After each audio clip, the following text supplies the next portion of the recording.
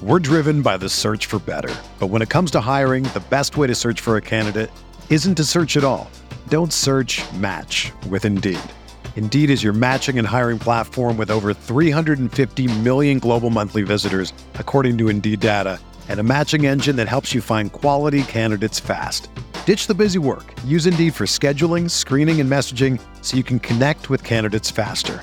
Leveraging over 140 million qualifications and preferences every day, Indeed's matching engine is constantly learning from your preferences, so the more you use Indeed, the better it gets. Join more than 3.5 million businesses worldwide that use Indeed to hire great talent fast. And listeners of this show will get a $75 sponsored job credit to get your jobs more visibility at Indeed.com/Blue Wire. Just go to Indeed.com/Blue Wire right now and support our show by saying that you heard about Indeed on this podcast. That's Indeed.com/Blue Wire. Terms and conditions apply. Need to hire? You need Indeed. This podcast episode is brought to you by Coors Light. These days, everything is go, go, go. It's nonstop hustle all the time. Work, friends, family, expect you to be on 24/7. Well, sometimes you just need to reach for a Coors Light because it's made to chill. Coors Light is cold lagered, cold filtered, and cold packaged. It's as crisp and refreshing as the Colorado Rockies. It is literally made to chill. Coors Light is the one I choose when I need to unwind. So when you want to hit reset, reach for the beer that's made to chill. Get Coors Light in the new look delivered straight to your door with Drizzly or Instacart. Celebrate responsibly. Coors Brewing Company, Golden, Colorado. The NBA is back. Where else can a city this loud be this slept on? And 30 feet is still in range. Where else is history still in the making? The NBA, only here. Season begins December 22nd on ABC, ESPN, TNT, and NBA TV. This podcast is part of the Big Heads Media Podcast Network. Go to bigheadsmedia.com for more great podcasts. Hey, hey, R-A-S. Hey, hey, I-T. Hey, hey, R-A-S. Hey, hey,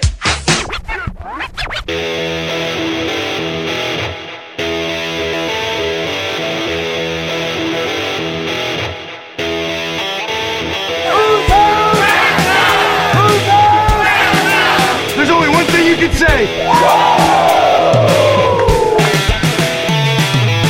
So the LA Rams will be the number 2 seed. They finished 13-3, a 13-win season for the third time in franchise history. I've been dreaming this my whole life. And so have you. Yeah. It's time to put in the work. Yeah. Every man go dominate. Offense, defense, special teams. Let's go. What are we talking about? Greg Zuerlein sends the Rams to the Super Bowl. LA will play for the Lombardi.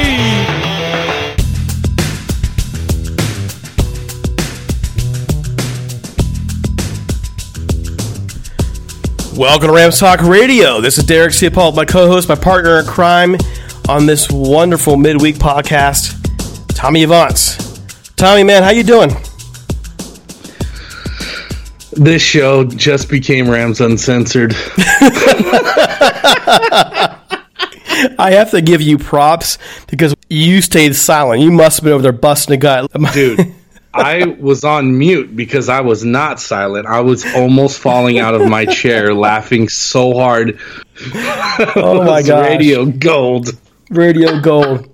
And then this is... You get... Hey, fathers, you might want to fast forward that part driving the kids to school. But hey, you know, I did get one of the Manscaped packages. I gotta tell you, it's high quality stuff. It is high quality stuff. So it's kind of cool to have a sponsor like that kind of reading their stuff, and they want it to be funny. And I couldn't believe I thought it was a rib. I'm like, that's what they want us to read. Oh, this is great. So there you go. So Tommy, great. You were at the game this weekend. Before we really get into the nuts and bolts of the show, and can you tell us, what were your first thoughts as you walk out of that stadium on Sunday night? You got to stop with the puns, man. No nuts and bolts. That was an unintentional pun. Promise. I know it wasn't. That's why it was good. Yes, I was at the game. The weather here likes to creep up on us. It was beautiful all week long in the 70s, low 70s, high 60s. And as soon as we get to game day, it's 92 degrees in the middle of November. I can't stand the heat. The tailgate was fun, but it's hot and sweaty. Luckily, the game was at night, so by the time we got in there, it was already dark. The sun goes down really early at this time of year on the west side of this country. About 5 p.m., it's already dark. So we got out of the sun once we were in there and enjoyed ourselves, and we had a great time. I got to say, though, after the way the Rams have been playing this year and, not as the expectations were so high, obviously, going into the season, the fans were really quiet this game, and it didn't seem like there was as many.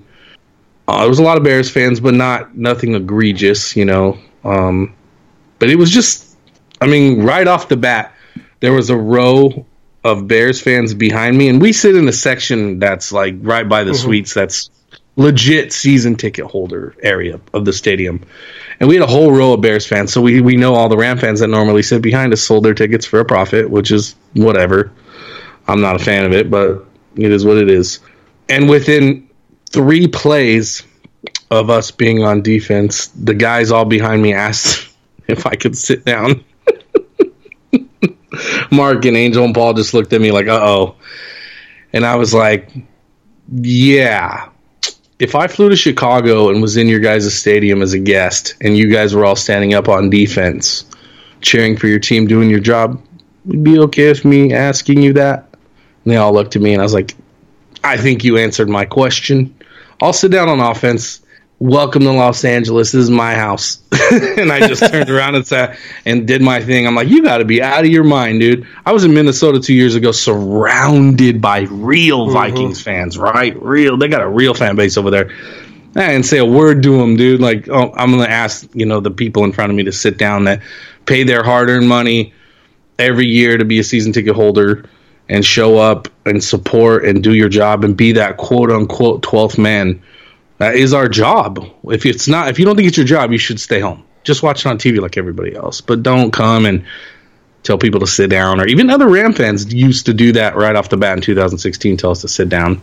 I couldn't believe it. I'm like, you guys don't belong here. This ain't golf. It's not for you, It's not for everybody. So that's how the experience went starting off the night. But other than that, the game flow was, playing chess, feel each other out, beat each other up for the first 3 quarters, and then open it up in the end. I saw a lot of cool stuff that I was looking to see and hoping to see out of the team. So I was very happy. And it wasn't even with the outcome. Of course, I'm happy that they won. I'm happy the way they won. Well, we've been barking for that, right? We've been seriously asking that question, and I didn't think they'd do it. This is why I thought I called for them.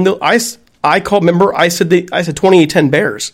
I thought the Rams would go out there and make some dumb mistakes.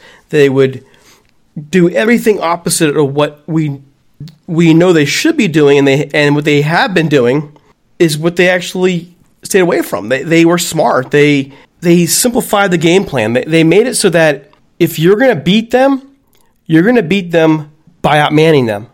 We've complained about this team being out-muscled for much of the year, out physical by their teams. And that's how they won this game. They were the tougher team up front. They were the team that came in with the attitude and saying, you know what, we're just going to run this ball at you. We're going to put dudes on you. Go ahead and stop us. And the moment the Bears adjusted from that, went back to that old 6-1, and we're all thinking, oh, crap, Rams feel around a little bit, struggle around a little bit, and all of a sudden, we're mid-fourth quarter, and it's 17-7, and it could have been worse. If the Rams have 2 or 3 more minutes of possession in this game, it's a 24-7, 31-7 game. It was that close to being broken open. It would have been broken open just in a couple more minutes. And I got to tell you, Tommy, I've been missing that attitude coming from a Rams offense, saying, you know what, okay, all right, so your defense can give us some problems. Come get us. We're going to hit you. I've been missing that. I've been really missing that. Yeah, I'm the kind of I coached youth football. I'm the kind of person that likes to go after my opponent's strengths. I've always been that way. Oh, you're the number 1 run defense in the league? Cool. I'm going to smash it down your throat. Let's see how good you really are. That's what football's all about at the end of the day. Machismo, mano y mano. Oh, you think you're bad? I think I'm better. Let's find out. This whole avoiding a team's strength and going after their weaknesses, I'm not a fan of it. I never have been. And it usually doesn't work out for you. I watched a couple weeks ago the Ravens, you got a top 5 defense over there in New England? So what? I'm going to pound it down your throat with my quarterback, with my running backs. I'm going to beat you up because I'm bigger, faster, and stronger than you. And what you going to do about it? I love that attitude. The thing that terrifies me the most is we got to play that team on Monday night with that same attitude. They're going to come at us with everything they got, and we better be ready to fight. Not play football, not play chat. We better be ready to fight. This is going to be a fight. And in many cases, there's good reason to believe the Rams' season rests on this game. If they lose this game, then all of a sudden you really need Seattle and Minnesota full coming down the stretch, and their schedules are pretty conducive to them making the playoffs right now. The Rams need this. The Rams need this and help. If they lose this game, making the playoffs, even if they go 11-5, is going to be really difficult for them. It's not fun to have to rest your laurels on a game that we thought we would probably lose this year, right? We dropped Pittsburgh, we dropped Seattle, we dropped the Bucks. We dropped against games we thought we were going to win, so if we took an L here, we'd be all right. Right? You agree? Well, and also early in the year, training camp, we most of us thought Rams win this game. And now, as we've seen how these teams have come together, it's flipped, and you realize this Ravens team is very good. They might be the best team in the AFC. I think they are the best team in the AFC. And all that accounted for, the Rams aren't what they should be. They're not. No. So where do you go from here for the Rams? Well, sometimes it only takes one game. When you find the right recipe, when you finally see things clicked, what you know they should be, that may have happened in the Bears game. That may have happened. We'll find out real quick, but there are some things about this Ravens matchup that are conducive for a Rams win, and we'll talk about them. But before we do, folks, we just want to remind you that we're sponsored by Jim Hawkins' Book Hall's team. We also want to ask you, if you are not subscribing to us somewhere, please go do it. We're anywhere you can find podcasts: Spotify, SoundCloud, Spreaker, Deezer, iHeartRadio, you name it, we're there. On Apple Music especially, we're really on this drive to get the 205-star reviews in, so you can help us out. We really appreciate it. What you do is you go over to Apple Music, leave a 5-star review. It's got to be one where you write it out, though. You got to write it out. Send us a screenshot of that written out to us with your name, and then you're entered in. Okay, and then we'll read your feedback on the show. We have a couple new ones that we're going to read out next week. And in the meantime, folks, also check out our shows. Butting Heads. It's on the network. Rams Uncensored. When they come back, man? When's Rams Uncensored coming back? Is it next week? Yes. Next week. So, and then of course, Rampage Radio is on the network as well. So we're here. We're providing Rams content for you. We really appreciate a good review. And one more thing before we go on, just want to give a shout out to our sponsor, MyBookie. Are you the type of fan that knows football so well that you can choose any game and call it? Well, MyBookie is the place for you because they let you turn all your sports knowledge into cash in your wallet. Between football season, NBA, and the start of college basketball, it's time to get off the sideline and get in the action with MyBookie. If you're the kind of guy who likes to bet a little to win a lot, try Parlay. For instance, if you like a couple of the big favorites this week, parlays are perfect because they let you bet multiple games together for a much bigger payout. So if you're going to bet this season, do the smart thing and go to mybookie.ag because no one gives you more ways to win. Tired of watching the games from the couch with nothing to gain? MyBookie wants to get your mind off everything else and back in the game. Best of all, if you join right now, MyBookie will match your deposit halfway all the way up to $1,000. That means if you were to deposit $2,000, you can get an extra $1,000 in free money to play with. If you're looking a little low stakes, put $100, they'll give you $50. You'll be good to go with some free money. Just use the promo code MASSIVELATEFEE to activate this offer. Once again, that's promo code MASSIVELATEFEE to take advantage of MyBookie's generous sign-up offer. Visit mybookie.ag today. You play, you win, you get paid. All right, so Tommy, here's my question, though. Coming out of this game, we're happy with the play calling. We're happy with the design of the offense. They were kind of forced to do that with Robert Woods being out. I'm guessing he'll be back this week. It doesn't seem like it's the end of the world. I'm guessing he'll be back. We don't know for sure. We're still waiting. Brandon Cooks is back this week. So, do you know why Robert Woods is out? No. Personal reasons. I mean, there's been talk about the USC guy. You know? Yeah, it's about a former USC player who is suicidal at this moment, and he's good friends with him, and he's taking time out to make sure his friend's okay. And I'm perfectly okay with that. Wait. Is that an official, or is that gossip? Is that something you verified? No, I have not verified it. I don't have any sources, blah blah. But that's what's going around, and that makes the most sense because if they're not talking about it at the podium, it's probably because it's something like that, right? Okay, so we have to clarify this. So that's what you've heard. That's what's going around. Mm-hmm. But as of right now, that's not the official thing. Whatever. No, it's hearsay. It's hearsay at this point. So whatever it is, what we do know is this: is Robert Woods has been a 100% model citizen since he joined this team. He has been great in the locker room. There's no reason to doubt anything about him. If he's not there, it's for a good reason. I got to tell you what, I was pretty sickened, though, when this game kicks off and we're seeing all over Twitter. What are we seeing? My fantasy team, Robert Woods, screw that guy, blah, blah, blah. I'm like, dude, are you serious? This is real life. People and you're on Twitter venting to Robert Woods on Twitter about your fantasy team. I'm going to vent for a moment. Just let me vent. Let me jump in real quick, and I'm going to let you vent. Oh, okay, just go. So you know, I got Robert Woods on my fantasy team, and I got 0 points from him because I wasn't staring at my phone. I was actually at the game. I didn't know what was going on, and when I found out, I didn't care because at the end of the day, it doesn't really matter. It's just video games, fantasy football, whatever, dude. It's not that big of a deal. So go ahead. I mean, I played fantasy football for a long time. Played a lot of fantasy sports. Basically stopped playing when I got too busy for it. And the one thing I do know is if you're going to put your life in fantasy football to the point you're going to go on Twitter and vent about it, you're an idiot. You have no semblance of anything other than you. And I don't have tolerance for that garbage. I just don't. Like, it's a game. Literally a game. Both on the field and some stupid game you're playing on Yahoo or ESPN or NFL.com. Who gives a flying crap, dude? Get over it.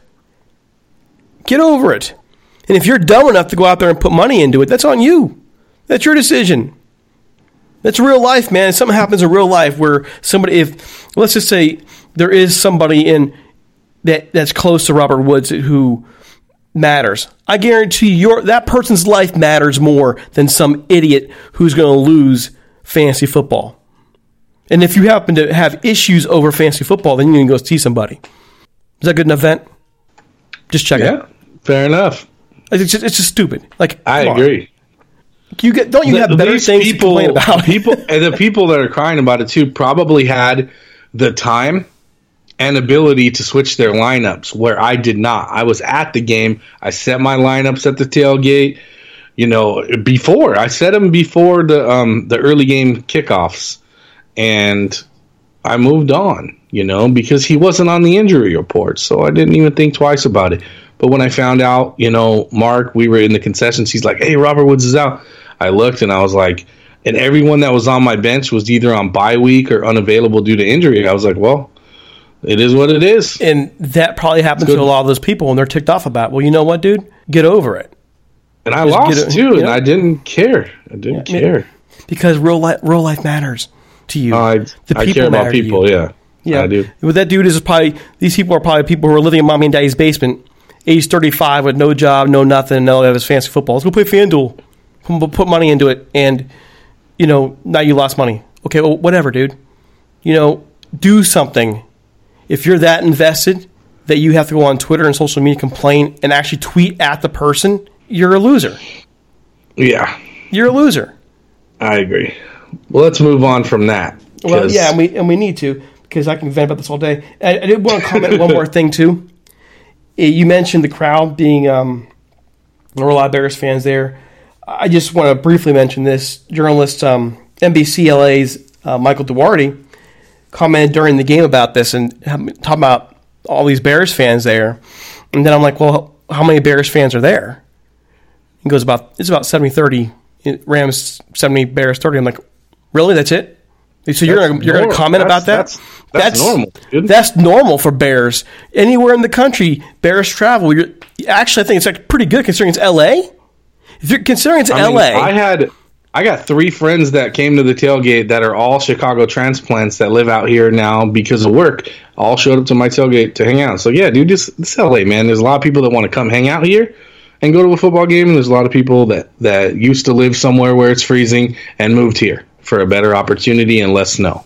Well, but here's the thing, and I don't know Duarte at all. I don't have a problem with him personally, but this is why LA media has a bad rap, because instead of just covering the team and doing what you need to do to cover the team, you actually feed into the narratives about the city. You and I, we've talked about LA. The LA fan base has its strengths and it has its weaknesses. It's got a lot of diehard fans. It's also got a lot of people who are bandwagoners. We all know that. Okay. Mm-hmm. There's no need though to try and crap on that fan base over that, because if you actually know the game and you know anything about the Chicago Bears fan base, 70-30 in LA. That's a win for us. That's a win for the Rams. So if you want to report on it when the numbers are switched. Like, Charger games, you'd be lucky to get 30% Charger fans. That would be a win for them. Okay, yeah. So if you want to rip on the Rams, rip on them when the fan base is 70% the opponent, not 30%. That's a non-story, dude. Same stuff for the Cowboys game last year, and luckily there were some journalists came out there and corrected, but they're talking about how it's going to be 50-50 or 70-30 Cowboys fans. No, it was 70-30 Rams fans, and those Rams fans were loud and wonderfully obnoxious. Cowboy fans by the way. Were sitting on their thumbs, dude. I'll be honest. I was there. They were terrible. As far as like being supportive, if they felt at any moment that the game was in their hands, they would briefly get up, like do their job, yell on defense, whatnot. But when anything would go, in the Rams' favor at all, even when the game was close, they would just pout and not get up and cheer on defense. And I was like, oh, cool, these guys are lazy. They're making our job easier. I'm good with that. I've seen a lot of fan bases do that visit our stadium too. They don't either understand what their job is when they're there, or they don't want to participate. Either way, we win. I don't care how many of you are there. If you're not screaming while we're on offense, I don't really care. It's really silly though that we even have these conversations, because we shouldn't. No, let's talk about something that's even better. So I'm sorry, I'm just venting today. I'm just sorry. I'm just venting all over about dumb stuff, but I want to say this one thing. The reason why I have a problem with it, Tommy, is because it's not accurate. And I can't tell you how many times over the years we've had debates with people from across the country about the LA fan base. And a lot of times it's a bunch of hearsay and garbage. And you should not have journalists in your own city perpetuating the hearsay and garbage. No, and a lot of the worst part about our journalism here is a lot of these people are not from here. This is not their hometown. They came here for a better opportunity, for a promotion, so to speak. Liz Habib is from Pittsburgh, dude. She's a Steeler fan, okay? There's a lot of people here that aren't from here that cover the team. They're not fans of this team. They're not fans of this city. Those are the ones who say stupid things, okay? The people that are from here do a little bit better job. Some of them not so much. This is the only city I've ever lived in. I'm 41 years old. If anybody can be transparent about how this city really operates, it's me. This is my hometown. This is all I've ever known. And I'll always be honest about how sports fans are here. Most of them are bandwagon. It is what it is, dude. I've seen it my whole life. All my friends that I grew up with that grew up here weren't Ram fans, dude. They were Bronco fans and Packer fans and Cowboys fans and Dolphin fans because of Dan Marino. Never even been to Florida. It's just how SoCal's always been. Whatever's on TV, whatever's cool, whatever music is out, that's what goes on in LA. That's why our radio stations suck, because they only play top 40, and we don't even get good concerts anymore. All the good rock concerts go to the Midwest. You know what I mean? It's just LA's just trendy as hell, dude. Always has been, always will be. Yeah, what it is. But that's you being honest about your hometown. And that's yes, being honest. That way I can sleep at night and not be like most people and just defend your hometown just because. I know I love where I grew up. I'm just being honest. I mean, yeah, you're being honest about it. You are pointing out the good, but you're not sugarcoating for anybody either. You're willing to talk about the bad. Yeah, of course. The problem I have with, like you said, Habib's from Pittsburgh and Lindsey Theory's from Seattle, all these folks, your job is just to cover the team.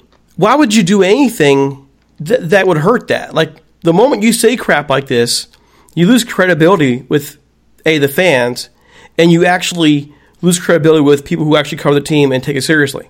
It's people that become journalists that were sports fans before they were journalists. They cannot be objective, and they're human beings, and they can't get out of their own way. So they will say stupid things. Daniel Hernandez at the LA Times is the diehard Raider fan. Yeah. Dylan, whatever. It's Nazi. I don't even know who he is. He's nobody. He just spews Rams and Charger hate because he was born and raised a Raider fan, dude. You know what I mean? Like, so you see the narrative in his fandom when he writes. It's sad, dude. You're being paid to do a job. So once you become, if that's your career and that's what you want to do for a living, fine. We got guys that cover the Rams that grew up Cowboys fans, and but that person is objectively doing their job, and I can respect that. Just be honest, man. Just be honest. Like, yeah, you don't need to go out there and do some things you don't. Okay, so I guess the best thing to do right now, though, before we get to our interview, is to quickly just talk about our other sponsors. Sorry, we're getting some support now, folks. But the one who's been with us from the get-go is Jim Hawk. And his book, Hollywood's Team, Great Glamour, the 1950s Los Angeles Rams, tells a story of this team in LA. So as you hear me venting about how this team is covered and how this team is embedded in LA, or hopefully will be again after moving back, if you want to learn more about it, where this team has been, the things it's been involved with, this is a great story. And it comes with more of a first person because the book is written about Jim's dad, John, who was an offensive lineman for the team from 1953 to 1957. So I'd encourage you. Folks, I've given a read like similar to this my entire time here with Rams Talk. And I can tell you that it's more than just a book. It's actually real Rams history, and something, if you're, especially as you're getting attached to this club now, it's something for you to learn more about, to help grow a little bit of that fandom in you. Okay, so folks, check it out. It's at HollywoodTeam.com and on Twitter at HollywoodTeam. It's available with a hardback electronic form at Amazon and Barnes & Noble. Oh, and now it's on paperback as well. Check it out. Jim Hawk's Hollywood Team, Great Glamour, in the 1950s Los Angeles Rams. It's well worth your time. Seriously, it's all good. All right, folks, here we go. Our interview with Ken McKusick from Film Study Baltimore. Check it out.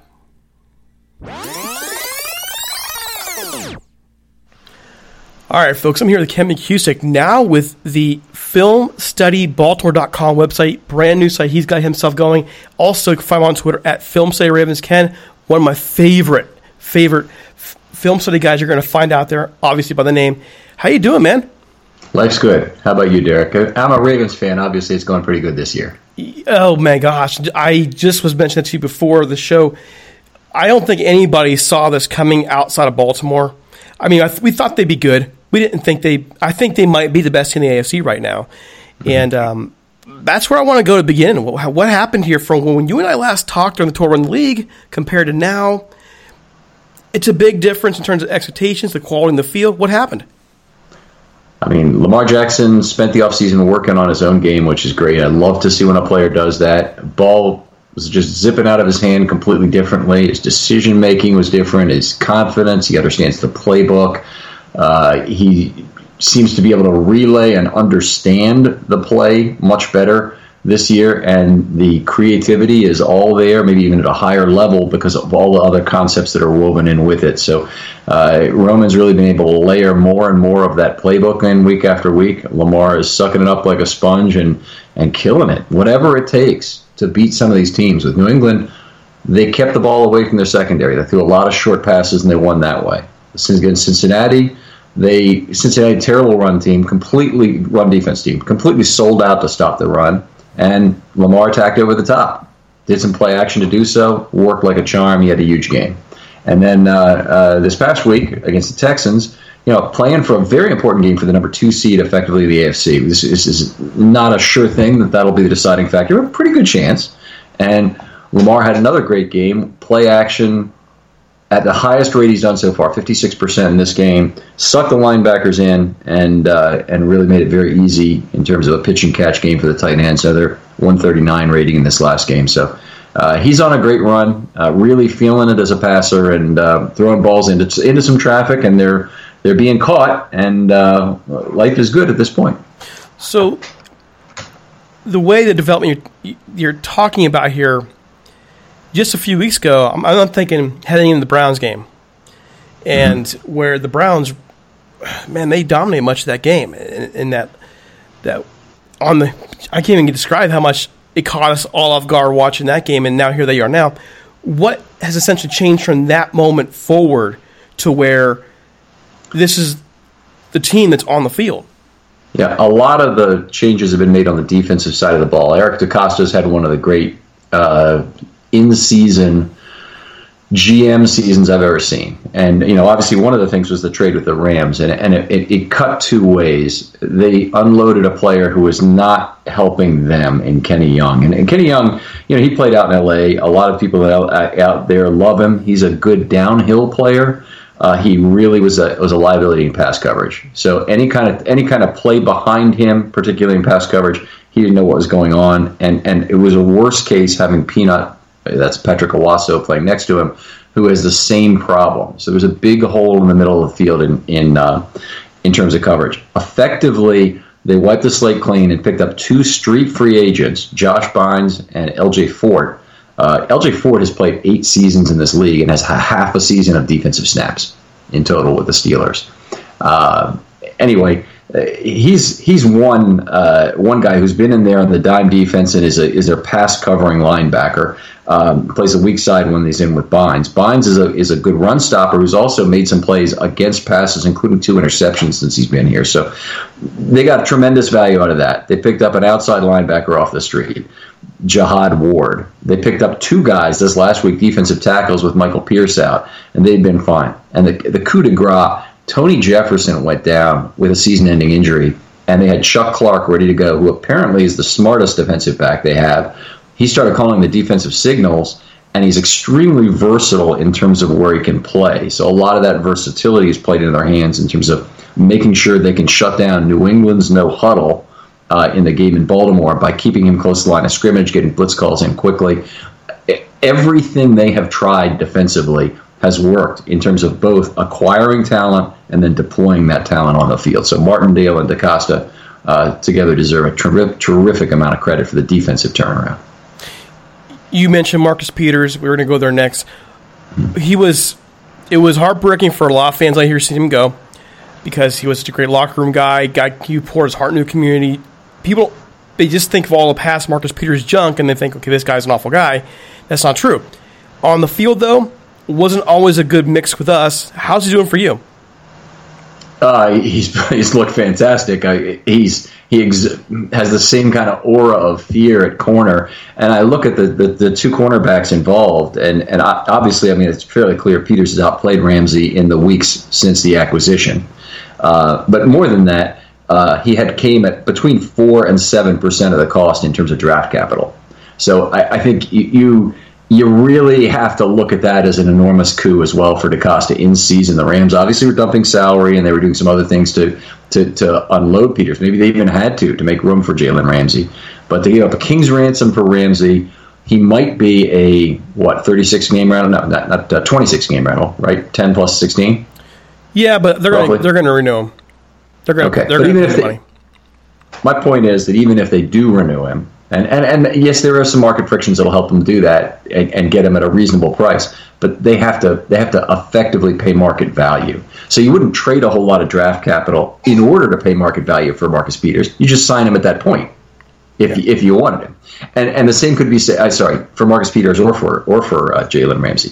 So the Ravens have a 10 game rental with Peters. It's at a tremendous value, and they have the now acquired also the market friction to stick a franchise tag on him if they want to next year, try and sign him long term with that leverage. And I think they might do that. They've got a lot of guys they really want to try and sign, but they also got a ton of money to spend. So Peters would be a good target to try and get locked up. The thing about Peters on our end, though, it wasn't that Peters wasn't a good football player. He just wasn't a mix for what they were trying to do on defense. They needed somebody who's going to play more press, come up and play man-to-man. And he was more of a guy who was going to be that roamer, the one you set your safety here, you move him over here, and let him go for a football. And that wasn't a fix. That wasn't going to work with the Rams anymore. They needed somebody man-to-man. And that was a shame of losing him because we know he's a playmaker. We know that in the right place, he's going to be a star. And goes right to Baltimore, and that's what he is again. He was all over. He's a star. And I think the Ravens would probably be foolish to let him go in the offseason. I think that he would be foolish to leave. It's a perfect match. Absolutely perfect match. I hope it ends up that way. I mean, I don't know if you know this, but Peters has the highest adjusted interception rate in NFL history when it's adjusted to the era of that he played in. He's got 8.64. Actually, I didn't adjust it after last game, but prior to the last game, it was 8.64 interceptions per 16 games when you adjust each year's interceptions to the average of 1945 to 2016. Okay? And Ed Reed is second on that list. So this is high praise coming from a Baltimore fan at 7.67. Drops off Asante Samuel, 6.48. And then the fourth place guy is only 5.64, Darren Sharper. That's all players who've ever played in the NFL with 15-plus interceptions. Reed and Peters stand head and shoulders above every interceptor in league history. And it's his instincts, and that's what I loved about him here. It was sad to see him go, but I'm glad. It's going to suck probably this week coming up, but I'm glad to see him land in a place where he can be Marcus Peters that we all know. The offense that Baltimore has, though, right now, where are the strengths for Lamar Jackson to work with? Where is he able to really work his magic? Well, the tight end group is terrific. It's three guys who are all terrific play-action targets. Boyle is a tremendous blocker. What the Ravens can do is just going to seem unfair in terms of having Ricard and Boyle on the same field at the same time. It's kind of like having 7 offensive linemen on for a preponderance of snaps.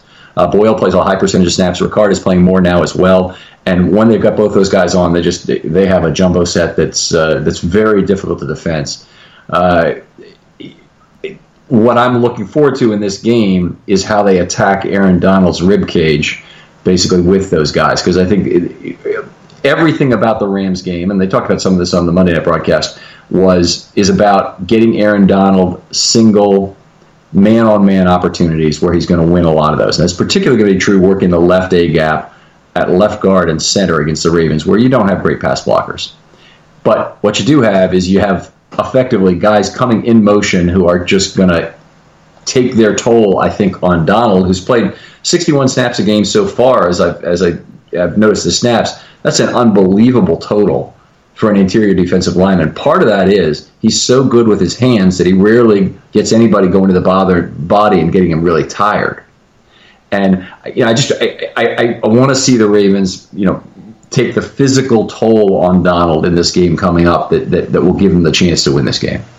But even if they don't, the problem the Rams have had, and you'll see, I'm sure you're digging the film now, what you're going to see is he'll get in there, he'll break through, but nobody else does. So they'll have 3 guys on some points chipping them, just straight on triple teams, and the rest of the defensive line doesn't seem to get there. They got to move linebackers in on them. They got to work Clay Matthews in, and they're not able to get pressure just straight up front. So that's going to be big for what the Ravens can do. If they can stuff that front 3 and give them fewer people to talk about, then it's going to be a long day for the Rams defensively, especially when they're chasing Lamar Jackson around. But that's, I wouldn't be as worried about Donald. I'd be worried about if they get those guys stopped, because people have been doing all year to Donald. It's just a question of how effective will he be. Your defense matching against the Rams' offense right now, this offensive line we've had now has been a problem. It's been a problem for much of the year. It played better against the Bears. The key part, moving Blythe back in the center, getting a couple rookies in there. How are you feeling about this game right now with that rebuilt offensive line coming at the Ravens? I mean, the Ravens have a very rebuilt pass rush as well. And even though they got 7 sacks this last week, it honestly wasn't the most intense pass rush effort you'll ever see. They had 3 that were pure coverage sacks, well over 3 seconds before they came to fruition. They had a 4th that was over 3 seconds as well, but there was a holding call also on that play, so it would have been a holding call before 3 seconds. What I'm trying to tell you is it's all about the secondary and what they've been able to do that has generated a lot of that pass rush. The Rams' offensive line is certainly one where the Ravens might be able to do some things offensively. So, in terms of the pass rush. So anyway, we've got to hope. We see some of that. But if the pass rush is as slow to get home as they were last week, I think Goff certainly will have opportunities to pick the Ravens apart. And Watson made some mistakes as well in terms of holding the ball too long. He's a very cavalier quarterback. I think Goff is more measured in his approach and is more likely to throw the football away when it's appropriate. It's early in the week, and that brings the question, man. I know how much film you study. Have you gotten to watch some Goff film here in the last couple of days? No, I watched the Monday night game, of course, and I watched the Cleveland game from week 2, was it? Week 2, week 3, whichever. Yeah. Okay.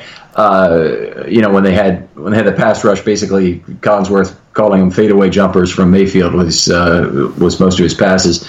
I haven't watched all the Rams film yet to really see what's happening with Goff. I know he's not having a great year, so I'm aware of that, but I haven't really seen what mechanically is going wrong. I was just interested in seeing maybe if you had, because it'd be nice to have a little bit of an outside perspective on film. Because we all have our views over here what's going on with Goff, and my view is it's a mixture of offensive line. It looks like he's not preparing as well as he should.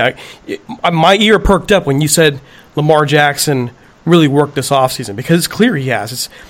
It's night and day. There were times last year watching the Ravens play where you saw the talent there, but he looked lost. And now I'm watching Ravens film and going, oh my gosh, this is who we all thought he would be. And with that in mind, Lamar Jackson, what do you expect him to be able to do against this Rams defense? And I think that he has an opportunity to pick them apart if he's more careful about throwing the ball away when it's appropriate to throw it away. He'll have opportunities to fight again on further downs. The Ravens are not immune to being beaten in the secondary. They have a very talented group that you do take some risks throwing the ball deep against. I think that they've done a good job, basically, of shutting down a lot of the deep balls these last few weeks since Peters arrived. So it's now, teams are having to play small ball. The Patriots played some effective small ball in the no huddle in terms of winning plays, but honestly, they didn't get it done in total. They averaged 5.3 yards per play in a game that they trailed the entire way. So that's going to be a game where you pass a lot. Mm-hmm. Okay. And they gave up a defensive touchdown. And then I see Warren Sharp writing that, the Patriots really stepped it up in their no huddle and they won X percent of the plays. Well, there's nothing about that game the Patriots want to repeat. They lost 37-20, scored on 2 short fields. They really only had 1 good drive in the whole game for a touchdown. There isn't anything that they'd want to repeat about that. It's just kind of funny. See, it didn't really capture how well the Ravens handled it. I think, they're not immune, though. They can be beaten in the passing game. I think particularly still they have some ability to beat in the middle of the field. I don't know how confident. I know Goff has better speed weapons, but I don't know how confident Goff is throwing to the outside. He does have a big arm, so probably is he more of an outside the numbers guy? Is he more comfortable there? Is he more comfortable in the middle of the field? He makes a lot of mistakes in the middle of the field. Our observations of him been like this: if he's throwing out to the sideline, intermediate outs, especially, there's nobody better in the game when he's on. I'm serious. There's people don't know because he's so inconsistent how good he can be. There is probably not a better deep ball in the game right now, but his intermediate decisions, in the middle of the field are brutal. You can go back and look at the Bengals film for that. If you look at the second half of the Bengals game, you're going to see Jared Goff at his worst. His decision-making is almost all in the middle of the field. Through an interception last game, rolling to his right, but he's throwing to what would have been the only spot. So, overall, if he's in the pocket, going sideline to sideline, and he has time, there's no better ball he throws than anybody else. I'm serious. Same for deep balls. You rush him a little bit, especially what teams have been doing is they've been kind of folding the offensive line like, kind of like a taco over him. And you trap him, all of a sudden his decision making is crazy. Doesn't like pressure from two sides at the same time. That throws him off balance. Yeah, and he can't step up. He can't. That's what teams have been doing. This when people are saying, "Well, the Rams, if you look at their numbers, they don't have a whole lot of pressures. They don't have a whole lot of quarterback hits, a whole lot of sacks." That's true to a degree. Yeah, the numbers show that. But if you watch the film, you're going to see, especially the Steelers game, you will see this very clearly. The way teams are attacking him, they'll basically fold around him. So they might not get their hands on him to sack him, but they put him in a position where he's claustrophobic and he panics. Yeah, and any quarterback in that position is not going to throw well, with the exception of like a Tom Brady. Yeah, I think you'll see a lot of schemed pressure from the Ravens. Matt Judon is really the only guy who's a good one-on-one pass rusher that they have right now. Michael Pierce may miss the game. It would be a second straight that he missed. That's a huge guy out against the run, so that's what the Ravens acquired some big bodies for. But I think we've seen a lot of deceptive elements in what's gone on. Last week they ran 10 stunts, had 10 two-man drops, had 14 blitzes from off the line of scrimmage. Now those are individual blitzes, not what other people call a blitz where it's 5 or more rushing the passer. They were effective rushing the passer with numbers in the last game, so I think they'll do some of that. But Martindale's has to get very creative with his scheme to get pressure with what is really a subpar group of pass rushers here in Baltimore. How's your run defense right now?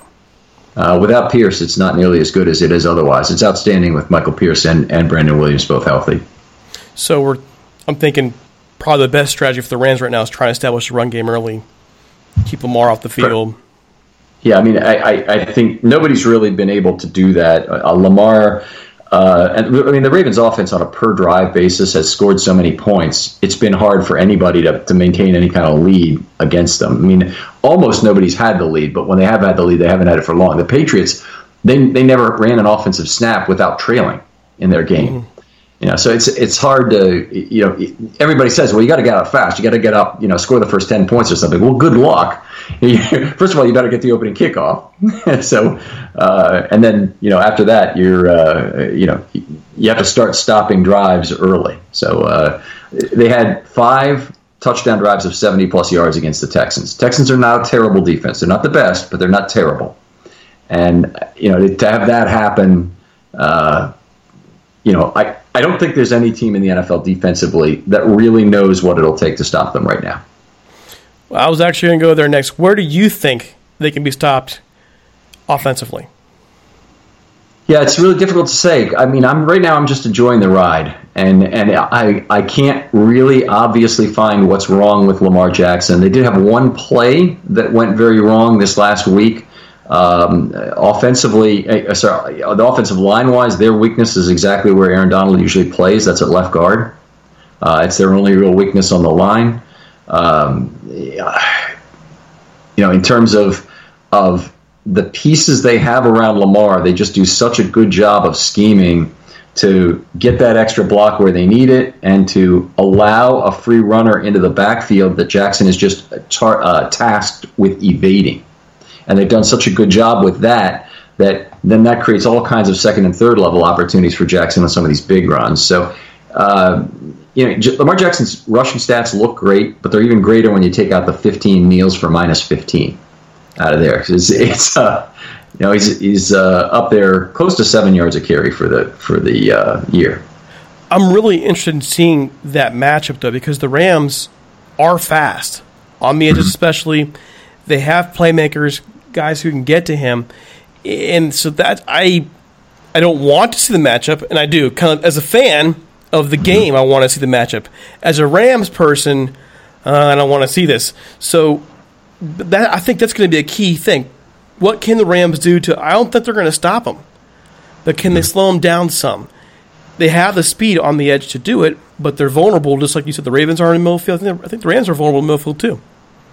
Okay, well, I think athletes and speed on defense are really the way to do it. The Chargers stopped him with 7 defensive backs in the playoffs. The Rams are the sort of team that could probably do it because their most special pass rushers are very special.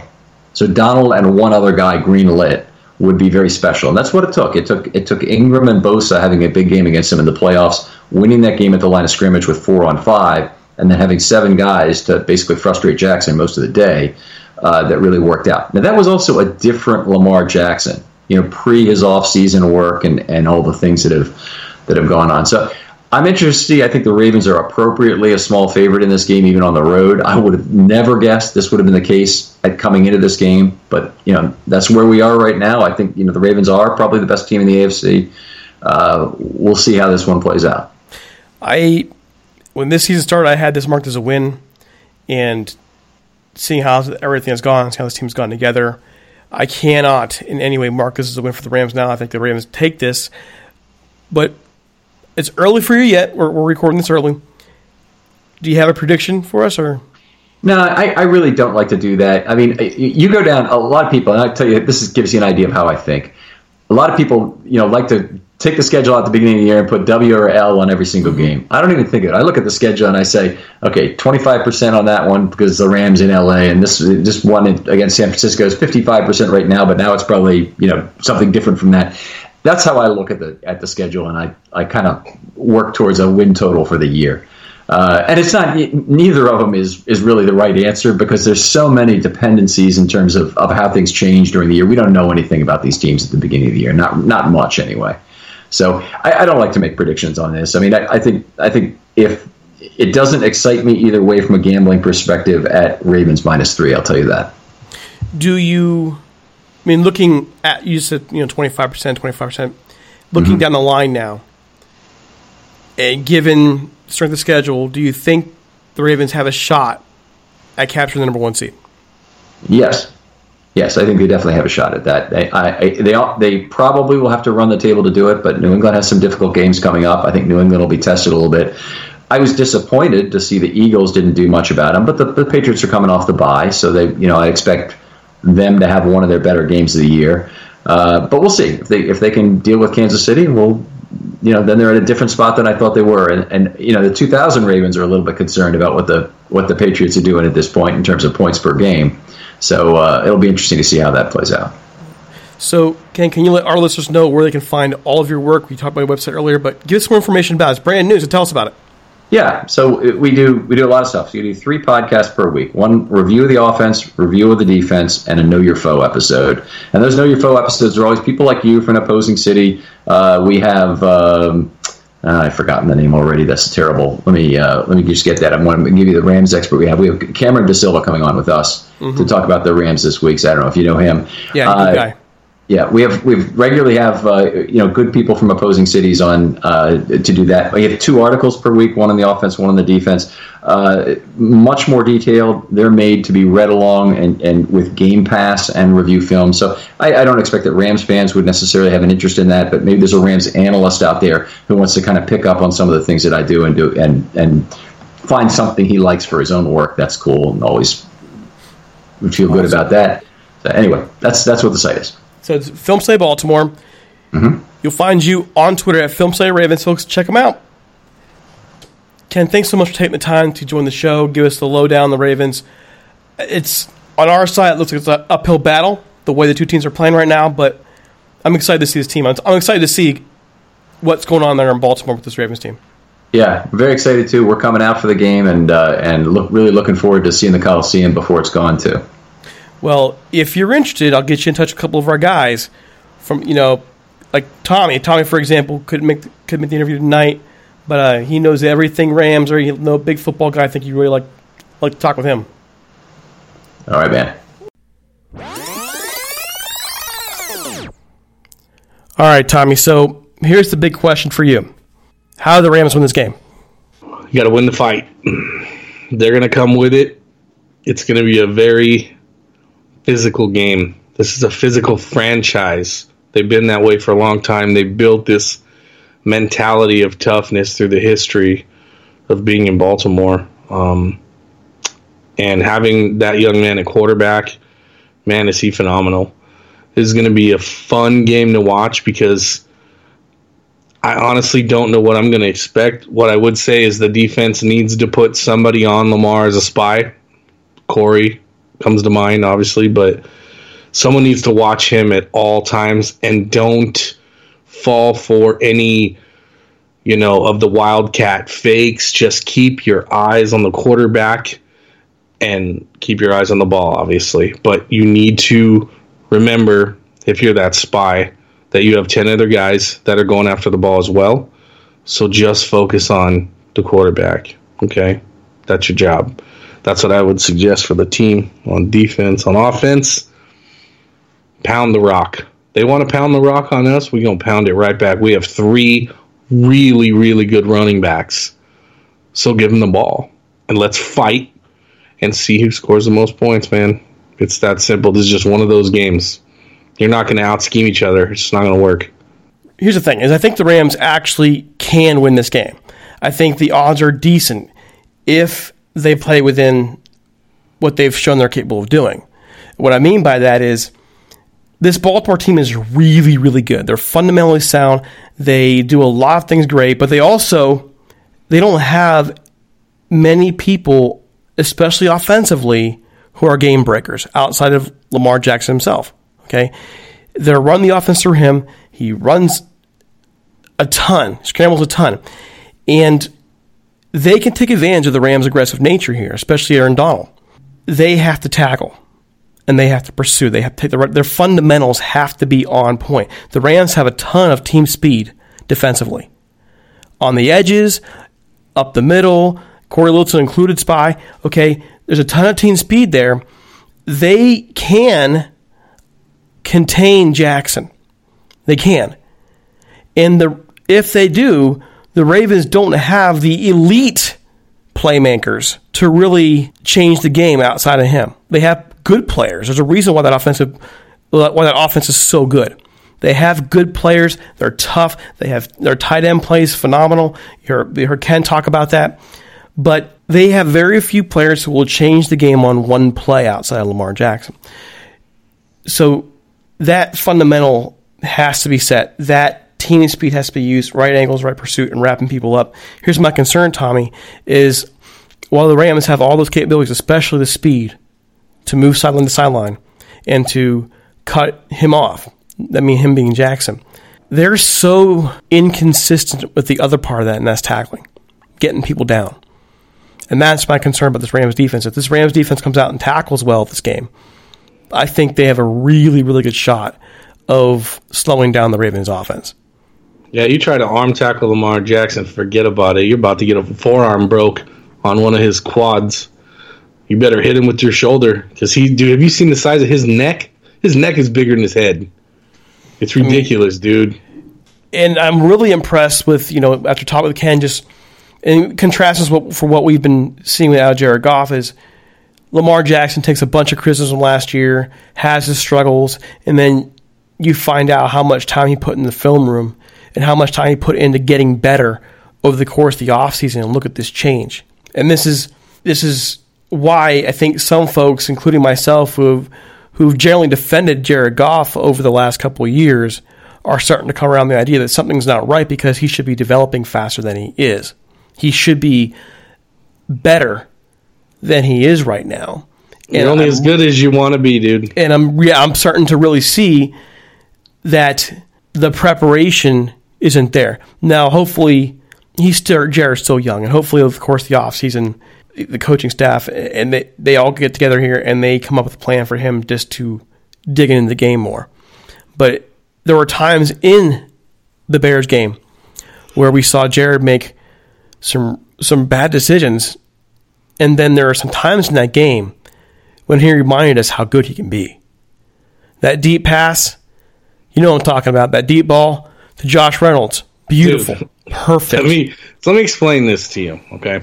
So we're sitting in our seats, and I'm sitting next to Pink Survivor, Rough Skunk, Lark, right? And I tap Paul Ruff on the shoulder, and I said, "You ready to have some fun?"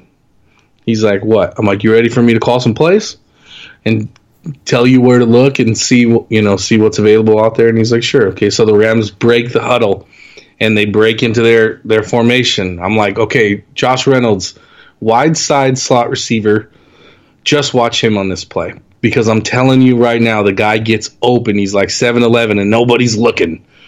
Okay? And as soon as the ball's hiked, I see single high, and I'm like, cut it up. And he cuts it up on the post, and I'm like, go, Jared, go. And Jared, I see him cock back. I'm like, oh, he's going to go. And he launches it to him, and Paul just jumps up and gives me the biggest hug. He's like, how did you see that? I'm like, I always see it, dude. Nobody's looking at the kid, man. Everybody has their heads so far up Cooper Kupp and Robert Woods and Brandon Cook's butts all the time, they forget about this kid can play football. And he was open multiple times that game, and I was calling him, and he was actually throwing it to him. He was on the short side slot, ran a quick, 10-yard out, and boom, hit him right in the chest.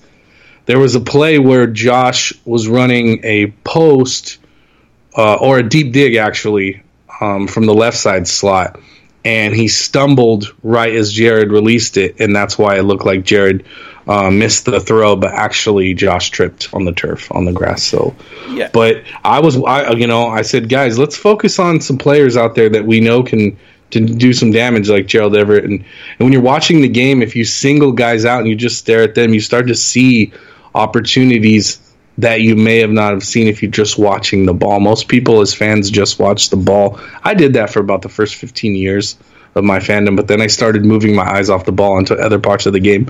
It makes it more fun to watch, and now you can see things that other people aren't seeing. So that was a key thing that I'm noticing too, is him getting open, him making and the moves, and the play you described. As I'm watching the game, of course they didn't show the replay, right? There was that gut feeling just watching how Josh was moving, that something was wrong with that route. Like something happened. Like it wasn't not a missed throw. And of course you see social media blowing up and getting mad at Goff, and you realize, okay, no, he just stumbled. Yeah, Josh tripped. It happens, and dude. So, it's natural grass out there. It gets chopped up by the offensive, defensive lineman all game. You're going to trip sometimes, dude. The field's all beat up. Yeah, and what was really interesting about that, though, was this is the first time in a while that we've consistently seen... consistently is the wrong word because it wasn't consistent. This is the first time in a while where we've actually seen some improvement, there we go, in Jared reading defenses.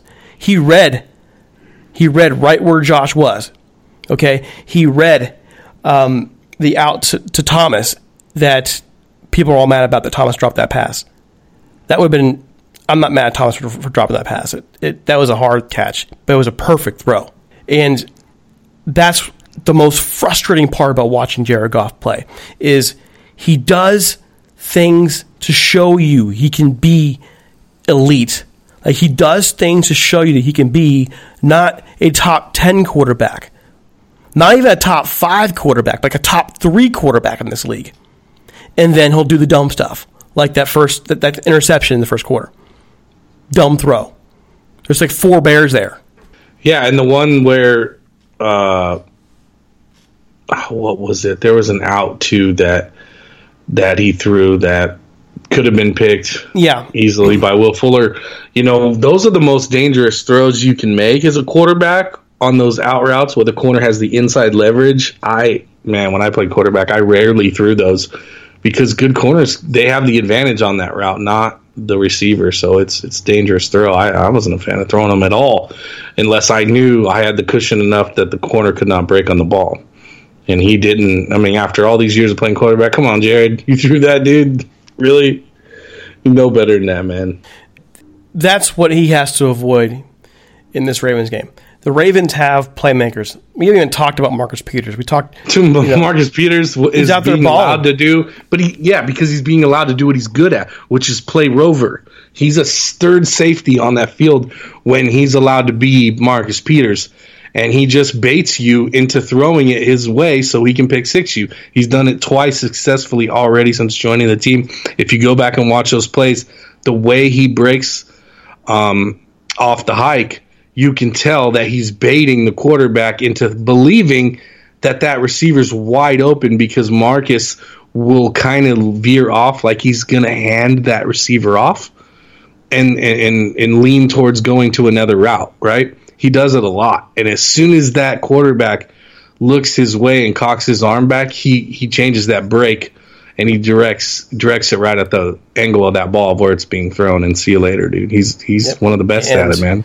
That's what makes him so special. It's a shame that he couldn't work in the scheme with the Rams, but that's what Goff has to deal with on Monday night, right? He has to be able to deal with a very good secondary over there, a secondary that is going to give him problems if he's not reading. So I'm with you. They have to pound the rock. They have to really expose things. The Ravens' run defense it's okay. It's solid. It's not elite. That was one thing Ken mentioned earlier. And their pass rush is also vulnerable right now, too. It's not the same kind of pass rush that the Steelers had, where they can actually full back those tackles. So there should be time for Goff to throw in this game if they establish the running game. I think there's actually more opportunity, at least in the short game, for Goff, in a short intermediate game, to where the screenplay. By the way, that screenplay to Gurley, where has that been most of the year, right? Going back to being what the Rams are. If they get back to being who they are, who we know they should be, they're the more talented team on Monday night. If they are who they should be. But that's the problem, right? That play that they ran where the receivers pulled and came out and blocked for Gurley for a first down, and I think he got like 11 or 12 yards, was so good. That was so well drawn up. That's what I need to see, man. I need to see the other, 9 guys out there blocking. I don't want Jared Goff blocking, obviously, but I want to see everybody out there getting their hands on somebody, not holding them up just enough so Todd can do his thing. That play was beautiful. The crazy thing about it is we know how good Sean McVay is as a drawing up play. We know how good he is in terms of building a culture. But now we're going to find out how good he can be in fixing culture. It's been clear there's some problems there, and that Sunday night game was a big step in the right direction. We're going to find out how good he can be. Since you're going to watch this on TV and I'm going to be there again, I want you to do something for me, okay? Watch the sidelines when you get any opportunities, when the camera's pan in that direction, and see how much throughout the game Sean McVay talks to Wade Phillips. And this is why. I think Sean should be talking to Wade every single game, and Wade's assignment should be to focus on the other team's defense and feed him information on what he should be doing, adjusting throughout the game. I think that that's what he needs to be doing, is leaning on the veteran future Hall of Fame coach and saying, hey, man, I don't. That's why I want to start. Because if he is, he wouldn't be getting caught with his pants down so much, is my point. Well, he's going to, because he's still a developing head coach, man. He's not perfect. We get on social media, and I'm not talking about you now. I'm talking about how many times do we see somebody hammering at McVay after every game, even when they win. And it's like they've forgotten where this team came from. You have to, if you want this team to be successful long term, you need to be willing to let this man grow. Yeah, of course. And I am. I agree. This is what I'm just saying. I'm just watching how he's growing, just like I'm watching Jared, with a fine-tooth comb. Like, just every little thing he does, I'm watching, because Jared's concerns that I had coming out of the draft and why I preferred another quarterback are coming to fruition. So, like I said, when Jared started playing good in 2017, 2018, I was like, okay, maybe I was wrong. And that's something that you hope for in situations like that, is that you were wrong. Because if you were wrong, that means he's good. Well, I mean, and once he's on your team, all those doubts, you have to kind of shelve those and actually hope you're wrong, because it's for the benefit of your team. All of a sudden, you got to go to support this guy, and hopefully, he grasps onto the support of people around him, including a fan base, and hopefully it drives him to become better, right? Yeah, but when I see the things I was worried about come to life, I'm like, uh-oh, so I'm just continuing to pay attention and with my fingers crossed and hoping that he can turn it around, and that he wants to turn it around. More importantly, your will is everything. I think he showed signs of it. Well, we'll see. I think he showed signs. I think the numbers show for Jared Goff that he actually is middle of the pack in terms of being hit, in terms of sacks and pressures. And I explained a couple weeks ago after the Steelers game that it's not really about the numbers if you watch the film and how defenses are attacking the offensive line. You won't always see the pressure he's faced in numbers. But in this last game, the numbers in terms of how much pressure he faced was down. But when he did face some pressure, we saw him make some dumb mistakes. And even on the rollout. And that's the killer. With the rollout, you're going to be pressured because you're running. It's a rollout. You're going to see somebody come at you. You're going to make bad decisions when you're panicking because you're not ready for it, and that's what shows your characters. And when you are displaying reactive behavior just because they blitzed you, that's a you problem. Yeah, and that is where I'm growing concerned here now. In the Steelers game, I'll defend it over and over again. If you watch the film from the first half, I really believe there wasn't a whole lot Jared can do. But in the second half, they were better up front, and there were opportunities for him, and he still made some bad decisions. In the Chicago game, that interception rolling out was a bad decision, and at some point he's got to get better at it. But on the same token, we saw him in a couple of different situations on Sunday night after a penalty or after something get blown up front, him show resilience and make a perfect throw. So it's there. You know the good is there. You just want to see him cross that threshold. You want to see him progress. And I believe we did see some progress on Sunday night from him. I think we did. But what was the part? Tommy, he had a running game. He had some support behind it. Well, yeah, can't have one without the other, dude. That's not how this league works. It's not the AFL. These idiot coaches want to throw the ball 50 times a game. And I'm a defense coordinator. I'm going to tee off on you. Go ahead, dude. I'm just going to break you guys in half. Break your receivers in half, your tight ends, your quarterback, you're all done. You can't do that, dude. You're hanging these people out to dry when you're just like, hey, we're just going to throw the ball. See how that works out for us. Nah, not going to work, bud. All right, so go ahead. Make your call, man. How's this game go out for you? Man, I don't know. That's another reason why I'm excited. I felt the same way about the Bears game last week. I didn't really know what I was going to get. And these two teams don't play each other very often. I don't know what I'm going to get. I think I'm going to get a dogfight, and I kind of hoping for that. It's my kind of game. That's the kind of game I like to watch. You don't want to make the call for. I know Ken didn't want to go. Ken likes to is one of those folks doesn't want to make an actual prediction. You know me, I like to go for just for giggles. I'm going to call a win here. I'm going to call a win. Look at you. You called the beating down by the Bears last week, and now we're going to beat the Ravens. But I'll give my reasons why. One, the Rams are back. They're against the wall here. They have to win. Yeah. They have to. This is where, to me, it's one of those times where you're going to figure out if you're going to figure out who you are, now's the time, because you have your entire season, in my view, is on the line here. It's on It's on the line. You have to win this game. You can't go 6-5 now and think you're going to make the playoffs. It's just not going to happen. The NFC's too good, and they know it. And there are certain matchups in this game that I think are helpful to the Rams. The Ravens don't have a real good edge rush.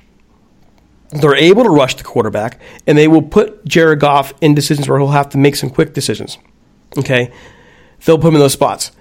But the matchup in terms of the running game it's good for the Rams, and you're not going to see that speed edge rush that really hurt Goff against the Steelers and against the Browns and so on and so forth. You're not going to see that from the Ravens. Those are advantageous for the Rams offense, and the Rams defensively have the speed to at least have a chance at containing Lamar Jackson. I'm not saying stop him, but a chance at containing him. And so in that situation at home, your season on the line, I'm going Rams, 24-21. Close game. All right. I like what I'm hearing. I also think we can win this game. I'm going to go 24-17 and feed Todd Gurley. He's happy because you fed him last week. He's going to be you give him the opportunity to do it again, and you're going to see. We obviously know Todd Gurley's an emotional person. He wears his heart on his sleeve. When he's not happy, you can see it at the podium. He doesn't hide it. And last week he was like a kid in a candy store. He was so excited to be a part of the game plan again and to feel like he was appreciated. And that's what we all need to focus on. So many people want to talk about his stupid knee for 6 months, dude, and they were completely off base. Okay? We all know he has knee issues and blah, blah, blah, blah, blah. But what people were missing is, once again, we always talk about it on the show, the human element of what's going on. And when you're getting paid all this money and you feel like you're no longer needed, you show up to work every day and you're like, oh, the paychecks are great, but I'd kind of like to earn them too, because that's just kind of guy he is. He wants to earn that money. You know, he said it last year after he got paid when he hurt his knee against the Raiders week 1. He wanted to give the money back. He felt bad. You know, who says stuff like that, dude? He's a good kid, man. Just let him earn his paycheck. Give him 22 carries, dude, and we win this game. And I think they're going to do that. I think they will have him help involved in the game. I think they're going to get him out involved more in the backfield. I think the way the Ravens secondary is built right now, that's going to be what needs to happen anyways. You want to get him the ball out of the backfield, bring those guys up a little bit, have them focus so you can try and stretch the field later on. And that's why I like the matchup. Yeah, and before we go, I think it's important that we haven't really talked about this yet on this episode, but we need to give the reshuffled offensive line some credit. You know, Bobby Evans did such a great job at right tackle last week against Khalil Mack, of all people, right? Moving Blythe to his natural position at center, which he played in college, was the right thing to do. David Edwards has shown he can play football in this league, and Austin Corbett at left guard did a decent job. I think we stick with the offensive line we have now, regardless of when people come back that are healthy. I don't think they should have to wait until an injury to get their job back, in my opinion. I don't care that Rob Havenstein got paid. I don't care. I'm sorry, but I'm going to put the guy in there who's playing better, and you could sit on the bench and enjoy that paycheck, bud. And that's the key thing is, if you're winning with the guys you got, you ride them. Yep, you leave it's it. about who is the best guy out there right now to perform for you. And we've been on Blythe all year, but let's be real. When he took over at center, he had a great game. That's probably where he should have been the whole time. So you keep him there. If he's a center, put him at center. Yeah, if you drop the guard, he's the center now. I think obviously during training camp and through preseason, Cromer and the coaches dropped the ball a little bit on the top 5 guys they thought were best to start the season with at every position that they laid out. That was what they were going to go with. And at this point in the season, it's obvious that they weren't correct. Okay, we got guys in there that didn't make the cut, and we're backups, right? David Edwards, Bobby Evans, whatnot. Brian Allen, these guys, come in there, and these are the guys you think were the best 5. You're wrong. The best 5, it looks like, are out there now. It's fine. It is what it is. We all have opinions. But if you change it because of salary purposes, I will lose respect for the team. I will. Because at the end of the day, I can care less how much Rob Havenstein is making. I don't care. It's all about winning. You're being paid to win. So if your $730,000 tackle is playing better than your $8 million tackle, put him in there. Don't care. The salary is what it is. We're already in the thick of things here. So none of that matters at this point. Just W's. You agree? I do. I also understand that there's going to be some personalities involved with that. And these guys are going to think, the ones who are hurt, like a Rob Havenstein, he's going to think, I am better. Okay, well, maybe you are when you're healthy. But you haven't been playing like you are right now. You got to win. And so that's the thing is, what many people don't realize is the head coach has to deal with all of that stuff, the schematics of a play, all the units, the relationships, and then the individuals. So before we trash people like Sean McVay for struggles this year, that's how do people really think that Bill Belichick is a genius just because he's a great schematically? In his own gruff, weird way, he's able to keep that team winning, keep the culture there. And it's not an easy job. So, nope. Let it be.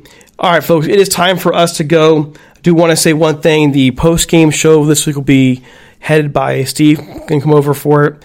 And midweek next week, Tommy running things next week? Is that right? Next week? Maybe. Maybe. We'll see. In the meantime, folks, have a great weekend.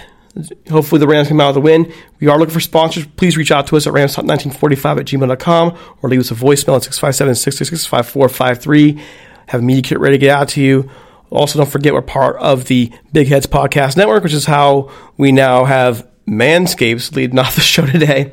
Don't forget to follow us on Twitter at Talk Rams or on Facebook at facebook.com/Rams Talk. You can find me on Twitter at Derek C. Paul, D. C. Paula, and you can find Tommy at Ram Tommy in LA. We're on Stitcher, SoundCloud, iHeartRadio, all those places. Check it out for the entire team, including Tommy. This is Derek C. Paul saying take it easy, and we'll be back after the game. We're out.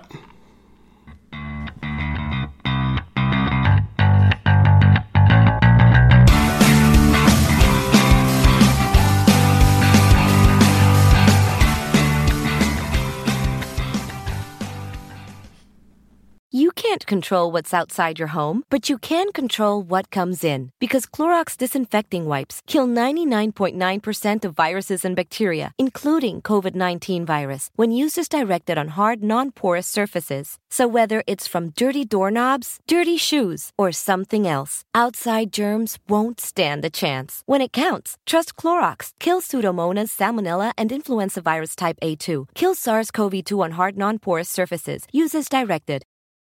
You can't control what's outside your home, but you can control what comes in. Because Clorox disinfecting wipes kill 99.9% of viruses and bacteria, including COVID-19 virus, when used as directed on hard, non-porous surfaces. So whether it's from dirty doorknobs, dirty shoes, or something else, outside germs won't stand a chance. When it counts, trust Clorox. Kill Pseudomonas, Salmonella, and influenza virus type A2. Kill SARS-CoV-2 on hard, non-porous surfaces. Use as directed. Sugar Ray Leonard, Roberto Duran, Marvelous Marvin Hagler, and Thomas Hearns. Legends, whose four-way rivalry defined one of the greatest eras in boxing history. Relive their decade of dominance in the new Showtime sports documentary, The Kings, a 4-part series premiering Sunday, June 6th, only on Showtime. Mother's Day is almost here, and you can get her the most beautiful time-tested gift around, a watch she can wear every day from Movement. Whether your mom is into classic dress watches, rare and refined ceramics, or tried-and-true bestsellers, Movement has something she'll love.